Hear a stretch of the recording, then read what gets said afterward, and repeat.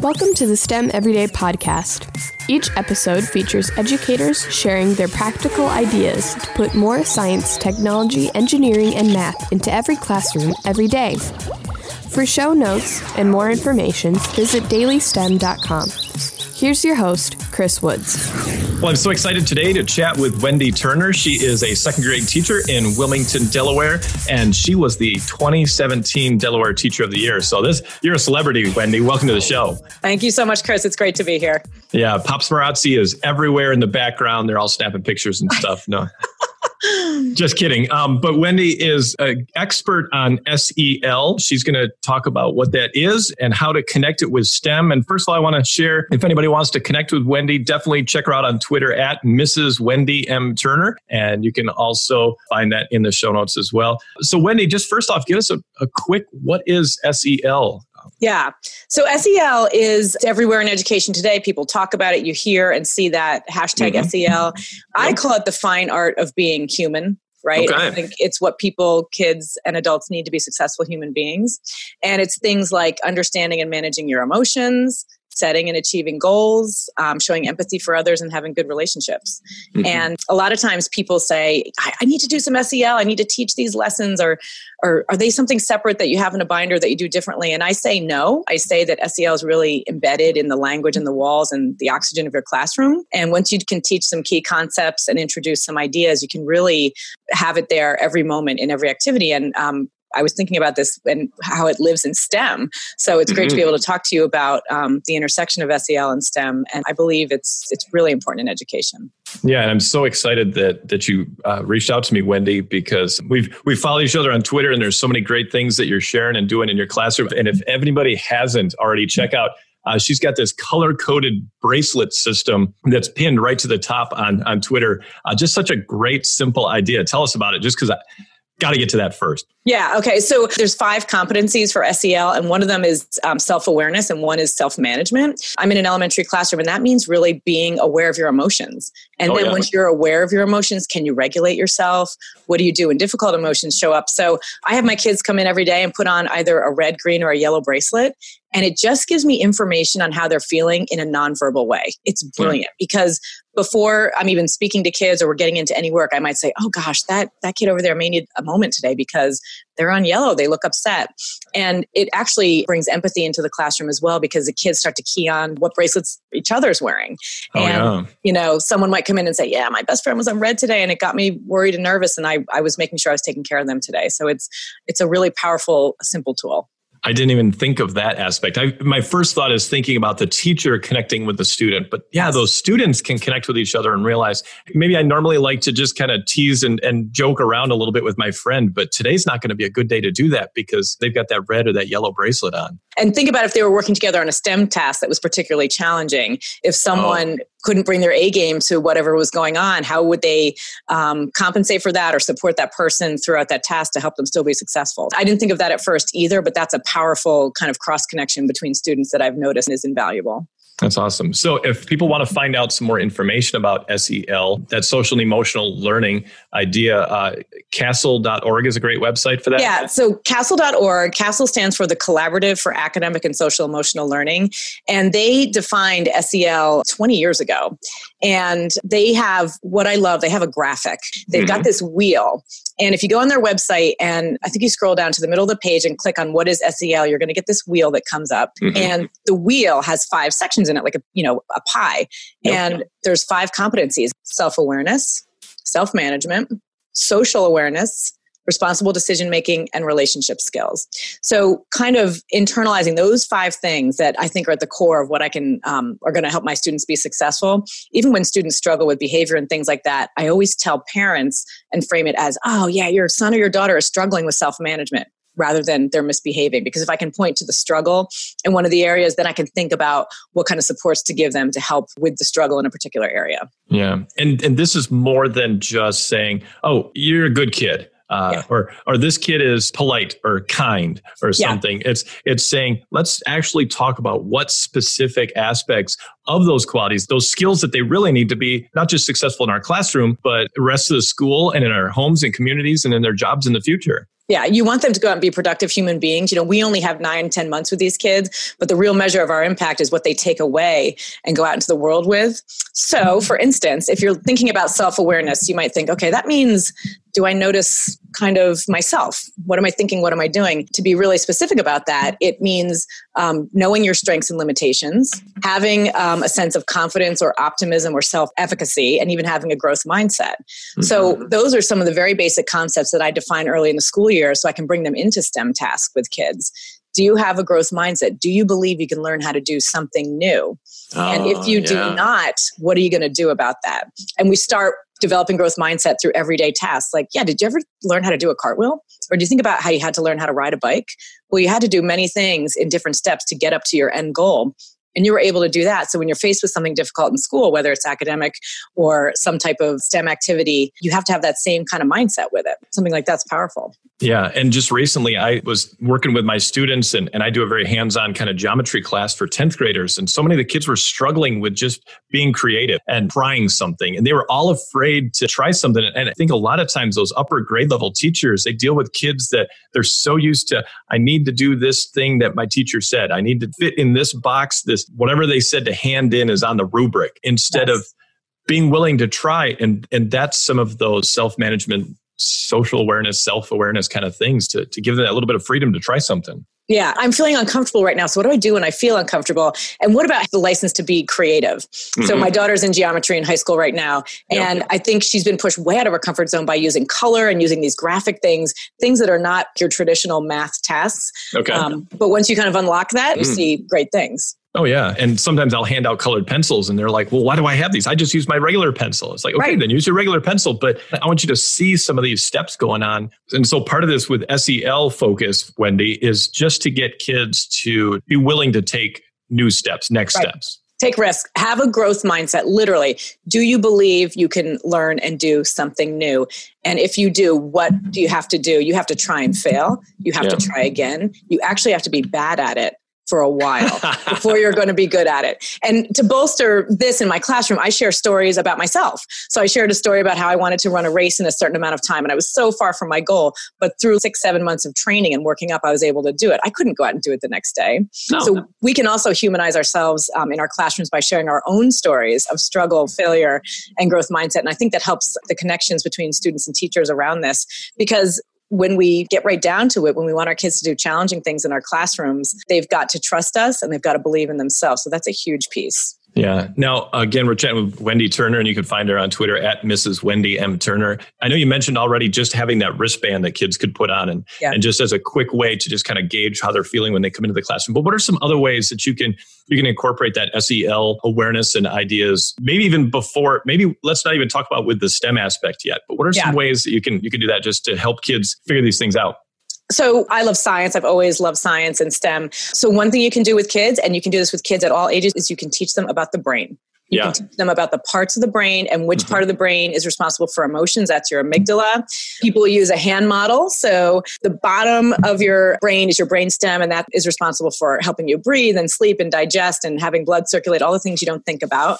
And then the top part of your brain, the big part, behind our forehead, that's our cerebral cortex. And that's responsible for decision-making and learning and executive function and synthesizing information. And your emotions are kind of in the middle.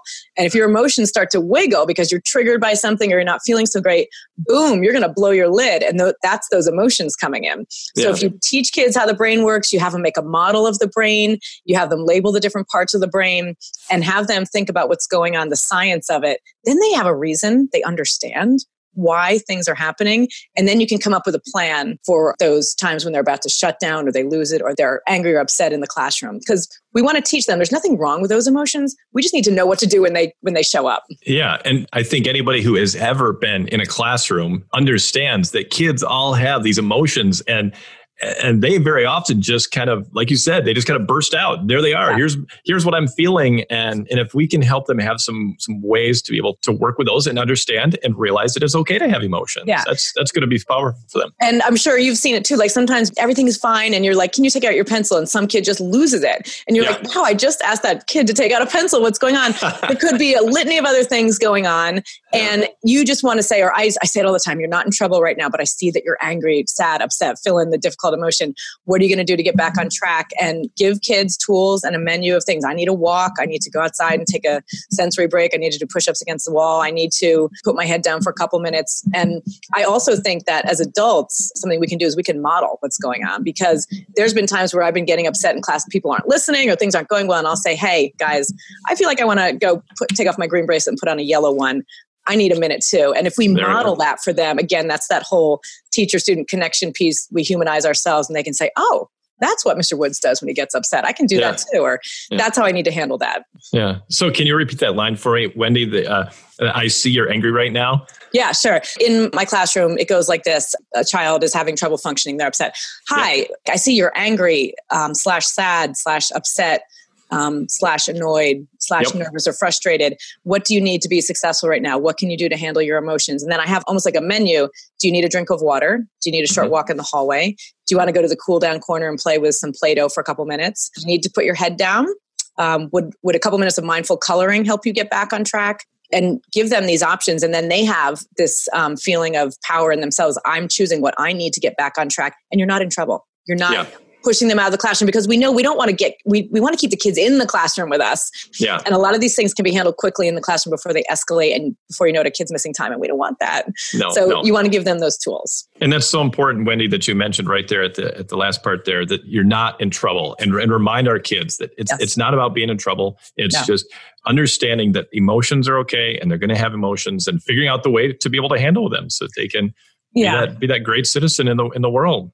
I think a great way to have kids, particularly older kids, understand emotions is using emojis, which are kind of the universal language. So I've got this big poster in my classroom that has emojis, and I had a couple sides labeled. One said positive emotions and one said negative emotions. And under the negative emotion side, it was like sadness, fear, nervousness, embarrassment, frustration. And this year, one of my kids, 7-year-old boy, raised his hand. He said, Mrs. Turner, sadness is not a negative emotion. And I said, you're right. I said, what can we rename it? And we renamed it difficult emotions. Again, like taking that negative idea out of these emotions, normalizing them and saying, okay, here they are. They're showing up. What are we going to do? Yeah. And so again, one of the reasons why I'm so excited to have Wendy on today's episode is that you have some great ideas for connecting that social emotional learning with STEM. And I think at first thought, probably none of us really think about those two as connecting, except that they're both really short acronyms that are really popular right now. Right, exactly. They're everywhere. What are some ways to weave that in with your elementary? To support building relationship skills, which means successful communication and collaboration, I do a ton of group work. And I use an idea sharing protocol that really forces the kids to listen to other people and think about what they're saying. So say I've got a STEM task out there, and I'll just talk about a simple one. Say I give a table of 4 kids, 20 index cards, and a foot-long piece of masking tape, and I say, create the tallest structure that you can of those materials. My protocol will be everybody think about the task for 1 minute silently. And they're sitting there, and the room is dead quiet. Then after that, I go through a sharing protocol. Everyone around the table has 1 minute to share their idea. And I have a talking piece with it so that everyone, when the kid's talking, the other kids have to be looking and listening. Then after that, we go around and everyone says what they think the best idea is, or can they combine 2 of the ideas together to make an even better idea? And then when you go through those steps of listening, then they get to the collaboration piece where 4 people are working together to use that one new combined idea from everyone's initial ideas. So everyone feels heard, seen, and they come up with the best solution possible, and then they collaborate. That's awesome. As opposed to just, I'm the loudest talker. I'm the kid that usually takes over in a group. And how many times do you see the person who just sits there and may have the most brilliant idea, but doesn't have the verbal skills to go with it? And I've even told kids when you're sharing your idea, if you are not confident verbally or you don't want to talk, draw a picture of it and sketch it out and just point to it and let the kids see it that way, because we've got all kinds of styles of communication and strengths. And we don't want to marginalize anyone who may not be the best verbal communicator in terms of language or comfort. So I use little whiteboards and things like that a lot to show their thinking, and then they're labeling things and saying what they would use. So that's one way I think you can build communication and collaboration and teamwork. And when they do that positively, when they're successful, that's just going to strengthen their relationships. So that later that day when they're eating lunch near one of those kids at the table, they can just feel good with each other because they just worked successfully together, even though they might be really, really different. Yeah, exactly. And again, kids are different. And that's such an important thing that we have to remember. You mentioned group work. I mean, that's such a big part of STEM and STEAM education. What are some other other thoughts, some good ideas if people want to do this? Yeah. So to build that growth mindset idea, which I think you need to bring into STEM tasks and collaborative tasks, I actually assign once a month a homework assignment where the kids actually have to learn something new. And so they have to track and journal what they're doing each day to learn that task. And then they can present it to the class the next week. So they can see themselves being successful. And it also lets them choose something they're interested in. And I think that lets them see, if I'm going to get good at something, I've got to practice it a little bit until I'm successful. And then they can bring that into their task. That's awesome. Yeah. I'm sure people are probably listening and saying, these are some great ideas. I know we mentioned CASEL, and that's CASEL.org, right? But if they want to start thinking more about social and emotional learning, is that maybe the best spot to start, or following the hashtag? Or that's a great spot to start. Another big part of social emotional learning is empathy building. And we know that that's huge. And I think when you look at STEM right now and problem solving in the world, there's a huge piece of empathy. We need kids to have it so that they can engage in perspective taking with people in other places that may or may not be different than them, and then bring that empathy piece to problem solving situations. And if I could, I just want to reference a great blog post about this. Oh, definitely. Yeah. Yeah. All right. So I use a tool in my classroom called Empatico, and it helps you connect classrooms around the world. And they have a blog feature on their site. Their website is empatico.org. And they had this outstanding blog post that talked about how to build empathy across the curriculum, particularly with STEM. And they interviewed 5 different teachers from around the world: Canada, Vietnam, Nigeria, United States, UK. And this one teacher said that with science lessons, they pull in empathy in the following way. And I just love this. They say, here are the steps we take when we start thinking about science through a real world lens. We use our knowledge to solve scientific problems. That's using our head. Yep. We use learning to help people, animals, and nature. That's our heart. We start making things or product implementation. That's using our hands. And then we think about the values that all of that brings through science, and that's our human part. So I just feel like that brings together everything. And then they talk about ideas about cleaning up ecosystems to improve the life of local wildlife, by cleaning up waterways and things like that. When I think about engineering, there's an organization, I think it's similar to Doctors Without Borders, it's Engineers Without Borders, and they go to remote places and they build bridges across streets so people don't die going to school. So when you think about taking your STEM skill set and your problem solving abilities and then putting it into these situations where you're empathizing with people somewhere that have a problem that you can help, I think that's like the most active engagement of science in the heart that you could ever see. Yeah, great ideas, Wendy. So if teachers are doing a bridge project in their classroom or their school, don't just say, let's make a bridge to get across, or to get pigs to go across, to watch out for the Billy Groats gruff or something.